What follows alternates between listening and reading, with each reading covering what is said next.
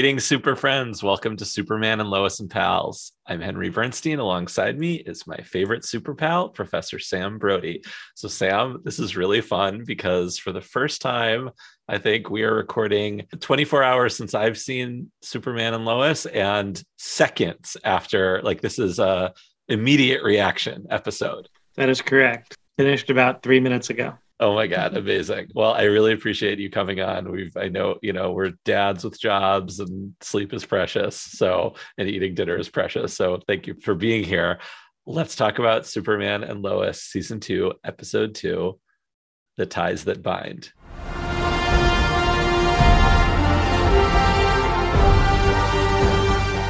Is directed by David Ramsey, who also is John Diggle in the Arrowverse. It was written by Christy Korchak and Michael Narducci. Clark opens up to Lois about his ongoing struggle with visions and admits that there is only one person who might be able to help. Tensions begin to rise with Lois and Chrissy. Sarah breaks plans with Jordan to spend time with Natalie. So the first thing we have to talk about off the bat is they didn't even wait a full episode for them to do exactly what you called last week about Lana becoming the candidate mayor. It's true. I shared, I kind of wish Lana was the mayor. Well, they might still do that. And they literally just did it a week later. So I'm both super happy, but also a little disappointed, Right. Well, so I don't think that the writers will feel disappointed that you guessed that Sarah cheated on Jordan, right? They might feel disappointed that I guessed that Lana was going to run for mayor, although I don't know. I can't say.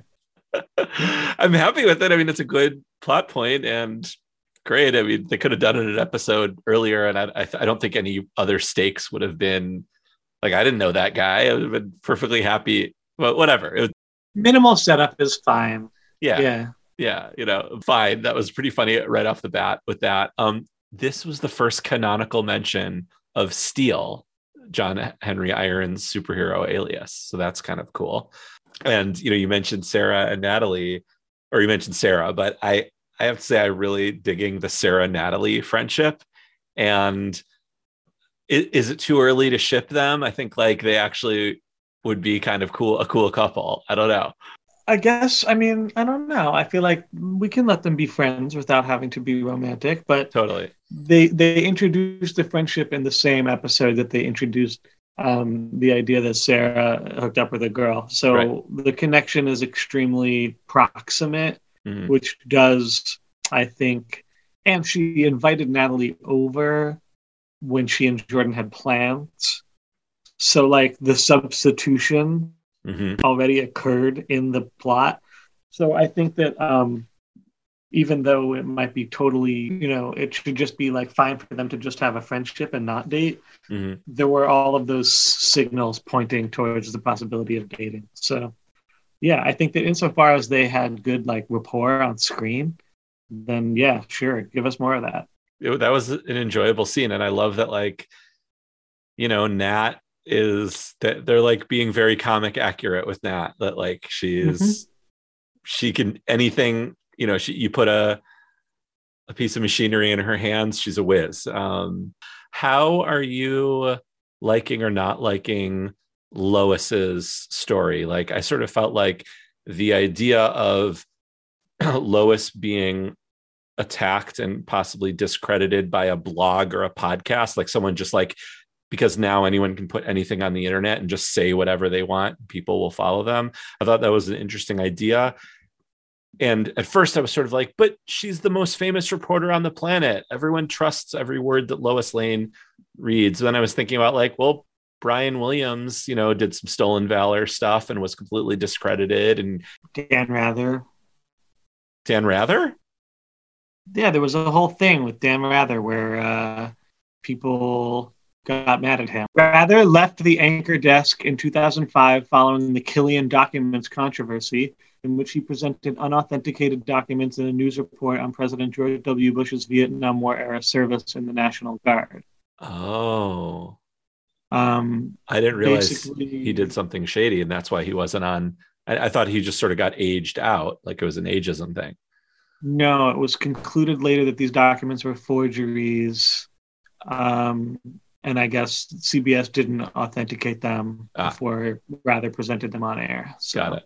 All right. Well, so I guess in that case, like I could believe that someone like Lois Lane, it just, I don't know, somehow to me, Lois Lane just seems like the most honest person in the world. And everyone agrees that she's the most honest person in the world, except like Lex Luthor. I don't know. Well, but even if she is, it just seems like extremely plausible to me is that somebody would come for her. Yeah, that's true. Right. She's a target. Like we've seen that before.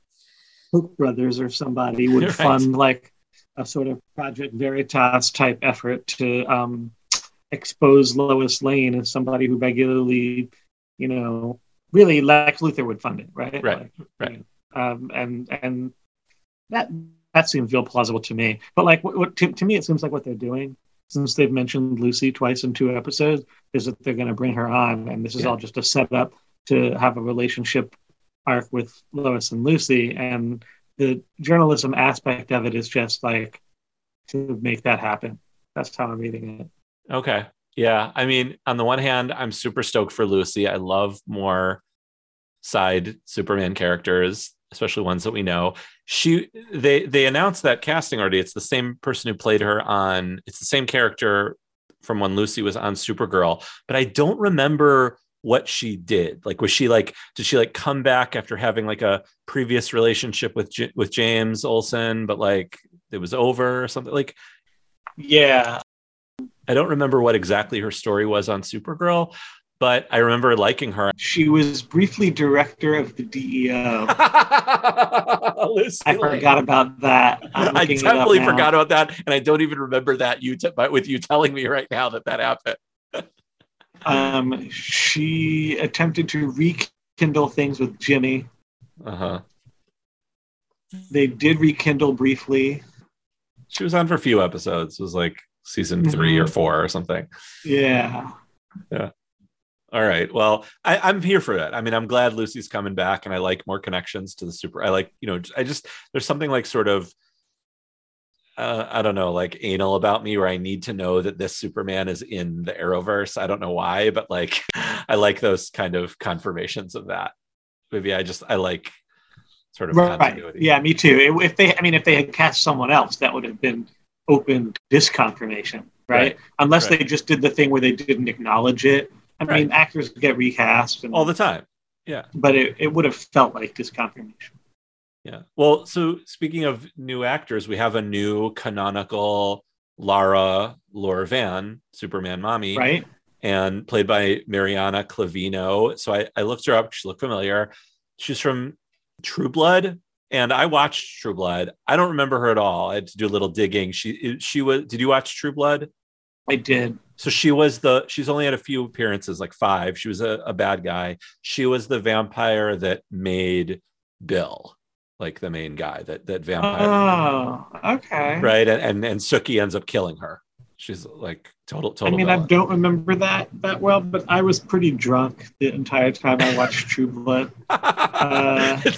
Some of those seasons, that was the only way to watch it. Let's say maybe seasons 2 through whatever. Just like it was a thing I had with my friend that I was watching it with. We would just drink this, like, I don't know. Maybe it was something about the setting of the show, but we would just drink this sort of like rotten bourbon and watch this show. So my memory of a lot of the plot on True Blood is not great. That's amazing.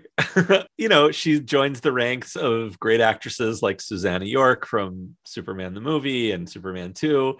Ayelet Zurer, of course, famous Israeli actress from Man of Steel. One of the good parts of Man of Steel, I guess, was her performance. But Sam, they were kind of playing it a little fast and loose, and we've talked about this before with the whole Jor-El AI is alive kind of thing. Like, this version of Lara AI was like literally crying. Like, how is that? Like, how could have Jor-El predicted that? Which, sort of, you could open that up for discussion. There's so much stuff in Superman 1 and 2 where it's like, how could they predict that stuff? There's sort of like this idea, I think, that there's some aspect of the soul that is also being transferred into those memory banks. But I mean, come on, she's crying. I mean, yeah, we talked about this. But this was also something, by the way, that I said I wanted last year when they did the thing where she briefly took over Lana, and and it was so stupid. I was like, well, why don't they just make her the Fortress AI? They always make Jor-El the Fortress AI. Right. Like, just have it be Lara for once. So, in that sense, I'm like, cool. They're listening to me and doing the things I want. Yeah. So I'm less inclined to complain about the other aspects of it. But like, by the way, great performance. I really enjoyed her. Totally bought her as Lara. I just felt like, okay, this is really like, how is she there crying about her two sons fighting? Thing is, if they make the AI that realistic, then to me, it creates like familial obligation. Like now Clark has to go there and hang out with her once a week. Like he needs to come and like pretend to be having dinner or something. Oh, you didn't call me this week, Kal-El? You have to call his mother, right? That's how it is if she's like going to have that many feelings and personality, right? Like I kind of agree that the sort of more limited form of the AI, where it maybe has the memories of the person and the knowledge, but not like the sense of like having a stake in the present and reacting the way that the person would. I had the similar problem with, did you watch Foundation? No, I saw you had a thread about that on Facebook, and I was curious about it, but didn't, because I haven't watched it. I just wanted to ask you on the thread, so I'll ask you now, like, is it good? Should I watch it? I would say yes. Okay. I will make this point in like 1 minute. Okay. I will not extend this. But the premise is that there's this scientist who basically does like super fancy sociology that he calls psychohistory, where he foretells that the empire is going to fall. And he's trying to plan to reduce the years of chaos that will follow the fall of the empire. And so he creates this foundation that's supposed to preserve the knowledge of humanity and like keep the sort of core of civilization through the crisis years, so that after the 1,000 years of chaos, instead of 30,000 years have elapsed, civilization will be able to form again. And in the books, there's these like repeated crises that come up that threaten the Foundation's existence. And every time it happens, it's like the scientists all go into this room and they watch a recording of him. And he's like, it is now 250 years things started. I imagine that what you're facing at this time is probably, and then he sort of says like, the logical thing that would have happened by now is blah, blah, blah. And it's just a recording. On the show, they had it be like an AI that was downloaded. So he's sort of like actually there to react. And to me, that's like much worse. It's not as believable. Because the whole point is that he predicted it. So he won't ever say exactly the thing, but he'll be like, I imagine that what you're now facing is something like a power struggle between the neighboring planets. And you're caught in between them and you need to somehow make yourself like how to become safe in this situation of conflict. So you will probably find that the solution falls along these lines, but of course it's up to you. And then like the recording turns off. Whereas in the show adaptation, it's like, this is interesting. What are you all doing? Like, and who plays the AI? Jared Harris. Okay. So that's great. Yeah, I love Jared. The cast is good? The cast is really good. Okay. The thing about Isaac Asimov is he's not a character writer. Right. He's a plot and idea writer. Right. His characters are absolutely terrible. Right. They're more or less identical with each other. So the show characters are automatically better than the characters in the books without even trying that hard. Right. Right. Okay. So, I'm definitely in agreement with you. I mean, let's just to set the record straight, the idea of this Jor-El AI or whatever, recordings, whatever it is, that was created in Superman the movie and canonized or whatever, or concretized by Marlon Brando's performance. And the way he both presents it, and it's written by Tom Mankiewicz and Richard Donner, and I guess Mario Puzo to a certain extent, is that he, like you said, he has predicted every possible thing that Kal-El could ask him or present him with as a problem. And so much so that even in Superman 2, when Luthor goes to the fortress and he touches a crystal. And by this point, they couldn't use Marlon Brando anymore because he was only contracted for Superman 1. So all the stuff they filmed, they just gave the lines to Susanna York. She says, I wish you wouldn't have asked me that. And Luthor's like, I didn't ask anything. And that's such a nice touch. That it's not perfect. It's not a perfect AI. It is a computer program that presents itself as real enough for Kal-El to both feel like he can communicate with his parents and get advice and connect with someone who's Kryptonian, but knows that they're not actually there. And so he doesn't need to go and hang out with him to like honor his father and mother. Right.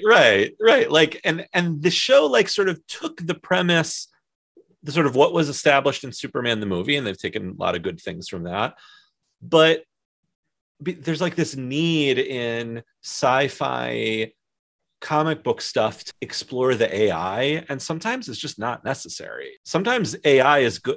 Terminator 2 got AI right. It's just an abstract thing that will come destroy you later.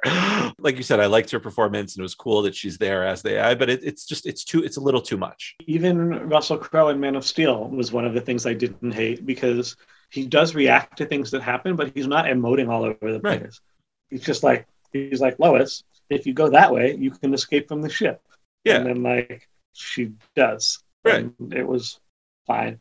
And that's fine. Right. And like, I mean, the whole Krypton stuff in that movie, actually, at the whole front of that movie with the Krypton stuff, actually done pretty well.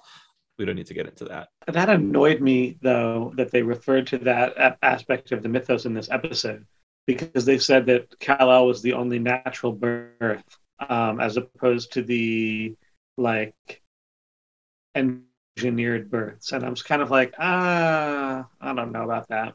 Yeah. Well, I mean, so John Byrne sort of, unless they were going to go that way where they didn't even like have a physical relationship. Right. Because of the way that, I mean, Byrne had a really extreme cultural take, and it doesn't seem like this one is that. So it seemed more like they were kind of referring to the Snyder version. It was definitely the Man of Steel version, more so than, I mean, they sort of touched on the Byrne thing, this idea that Krypton was a stark, sterile, not loving place at all. And like the big moment in the first couple pages of John Byrne's Man of Steel is that as Krypton's exploding, they sort of hold each other. And that's like the only affection they've shown at that point. Like they have not had sex with each other. Kal-El is in a tube that he was put in it. He was created in a tube, and that tube was put in a rocket ship and getting sent to Earth. What do you prefer? What kind of Krypton do you like, Sam? So I like the Byrne Krypton fine. I thought that was interesting. But what I really like is Superman the animated series. Well, yeah. I mean, I like the sort of the Bronze Age take on Silver Age Krypton. That's my Krypton. Say more. So, like, it looks like Silver Age Krypton, but it's not, because it's like grittier than Silver. Okay, Age all right. Krypton. So they're wearing Jor-El is wearing a green super suit with basically a Saturn planet and a red cape and the headband, but the weight of what is happening on Krypton is much greater. Like in Alan Moore's For the Man Who Has Everything. Where after he's wrong, he turns into a fascist, anti-immigrant, like, politician. That's the kind of thing. Not that I think that Jor-El's personality needs to go that way, but the idea that Kryptonians in general could be receptive to that sort of thing. And good versions of Zod tend that way, right? Like, so the idea, when they did, for example, that I like the storyline where they did the new Krypton. Right, and the guilds. You're into the guilds. Right. Yeah. That was cool.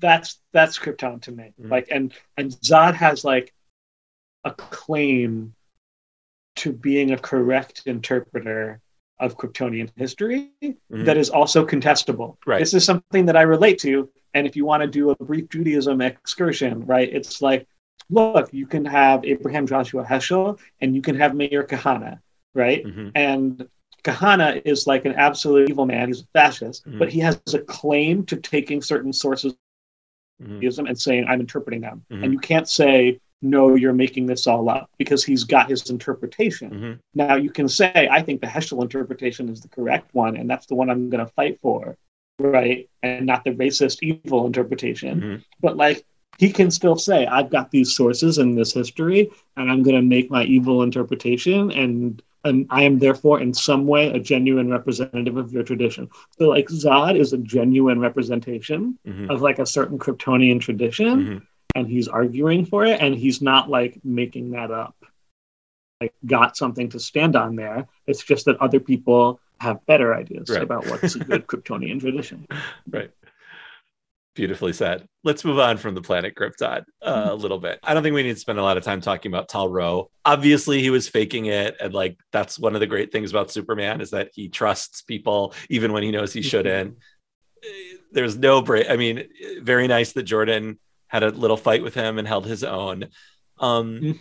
There were a couple like Superman comic references that I wanted to point out that I wanted to see if you caught. Did you catch the name of the scientist or the seismologist or who was it Faulkner? Yeah. Do you remember Kitty Faulkner, Dr. Kitty Faulkner, also known as Rampage? Oh God. Really? Okay. It's a deep cut from the Byrne era, from the first 10 issues. I remember Rampage, but I don't remember her. So Rampage was sort of the She-Hulk alter ego who later becomes a good guy, Dr. Kitty Faulkner was a scientist at Star Labs or Cadmus or one of them, and something happened and she became a raging monster. That's it. So I don't know if they're going to go that route. Obviously, it seems like she's not, she's nefarious in some way. But well, with X-Kryptonite in play and giving people powers as like a thing that they can do, they sure could go that way if they wanted. They totally could. Do you remember the Supermen of America storyline? No. Okay. I don't know if this is a period of not reading for you, but the Supermen of America, #1, was published in March of 1999. This was a team that Lex Luthor created using giving people superpowers. One of the kids that Superman saved during Doomsday was one of them. It was like a whole bunch of new Supermen. And then after, of course, Superman reveals that, Lex Luthor's behind it, blah, blah, blah, he reforms his own Supermen of America with Connor Kent, Superboy, Steel, Kara, Supergirl, and like a couple other heroes. So, it seems like they're kind of borrowing that, which is another deep cut from like a very low period of the series. So I just enjoyed that they're going there with that. Interesting. And it was sort of interesting that like the General Anderson is already like, you've made your peace, Superman. You're not on our team. You can't use us for help. But that also just seemed not believable because like, what, Superman's getting his ass beaten by a supervillain, they're not going to go help him? Is that what they're saying? I think that it made sense both of the things made sense to me, that the soldiers in the field would go help him and that the brass would say, you can't use our resources in our like headquarters. Oh, okay. He doesn't get the DOD as his like nerd team anymore, as his Team Flash or whatever. Right. Okay. All right. That makes sense. That makes sense. Let me say that I want to say 5 words to you. You ready? Okay. Yeah. Invasive cosmological event, interdimensional kinesthesis. Yeah. And thanks for doing the whole nerd joke of English, please, that Lois and but thank you, Lois. Like, what are you talking about, Clark? And his only explanation was some other being is causing it. Okay. So on the one hand, he didn't give any explanation. On the other hand, that totally tracks with the Doomsday connection if they're going that way, because if you remember, well, Sam, what is the origin of Doomsday in the comics? He is a genetically engineered Kryptonian baby forced to endure a rapidly accelerated form of Darwinian evolution by being subject to repeated deaths. Yep. Over like 1,000 years, basically. Right. But that wouldn't track with interdimensional. Wait. That would be a twist. Right. So like that would be a twist. But if he's Kryptonian, it would make sense that they would have a connection, because remember, one of the explanations that happens in Hunter and Prey is that one of the reasons Doomsday is drawn to Metropolis is because Superman's there. And remember, he sees Superman because he reads like genetic coding of Kryptonians, and he sees Superman. When he looks at Superman, he sees that that Kryptonian scientist that did that to him over and over again. I don't know if you remember that. So it would make sense that Kal-El would have a connection with him. To me, some other being is causing it isn't a definition of invasive cosmological interdimensional kinesthesis. Like, if you were going to define those words, how would you define them? Invasive cosmological event and interdimensional kinesthesis. To me, it sounds like a being has come from another dimension, and its invasive, its appearance in our dimension is somehow causing you to experience these effects. Now, that wouldn't account for why it's you specifically, Kal-El, that are experiencing these effects, unless maybe Doomsday is from the Krypton in John Henry and Natalie's universe. Oh, that's interesting. And then that would account for both the Kryptonianness and the interdimensionalness. And for him being there in Smallville, like where everyone else is. It's like, why is he? Right. Interesting. Right. Yeah. I mean, well, because like invasive cosmological event and interdimensional kinesthesis seem like two different things to me. Like cosmological event, that sounds to me like outer space, right? But so like something that has to do with the fabric of reality. Okay. Oh, so it could be interdimensional. Okay. This is why I love talking to you, because you're the professor and you can explain these things to us. Just one random thing. Really loving how Superman's costume is looking, especially in this episode. Like when he was in Tal-Rho's cell and there was the red light and he just had this dark blue. The shade of blue was the shade of blue it was post-death when he had the long hair, like this dark blue, and the red just looked really good. And the symbol pop, like the yellow in the symbol pop. So it actually kind of looked in that light like a drawing. Yes. Like it looked somehow like it would have been drawn onto the suit instead of being part of the fabric. It was kind of weird to me, but it was cool. It kind of looked like a little bit like Superman #0 drawn by Dan Jurgens, where he's just the silhouette, with the S and there's like the lightning behind him. I don't know. It kind of had that vibe to that. Look that up, people. Anything else about this episode you want to say? I thought it was just a great, good episode. I feel like the Jonathan plot is going to turn out to be an Kryptonite thing. Oh, yeah. It's not going to be steroids, right? No one cares. But I think they want us to like think that Jonathan has sort of his mom's investigative powers. I think that's right. Mm-hmm. But yeah, it's good angle on that. Yeah, I like that. We talked about that last season. That if he can't be super, he has another awesome parent who's kind of super. And remember, he kind of leaned into that with digging up the John Henry Iron stuff. Maybe they can work him into the Lois and Lucy plot too. That would be cool.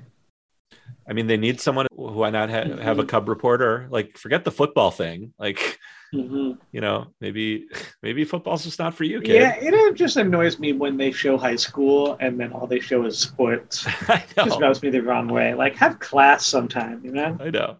Are they ever in class? Have they ever been in a class in this show? I don't think so. My So-Called Life, they had a ton of class. Buffy, they had class even. Like, not that much, but they were at least in a library. Yeah. Then, whereas on this show, it's like the only thing that exists in high school is the football field and the gym. Like, come on. Yeah, I mean, like they had more class in like Friday Night Lights than this, or in Varsity Blues. You're right. They have not been in class once. Who are their teachers? Yeah, I don't know. That's amazing. All right, Sam. Well, thank you so much for talking right after watching the episode. I hope that was fun for you to process that way. Yeah, it was. Thanks, Evan. You're welcome.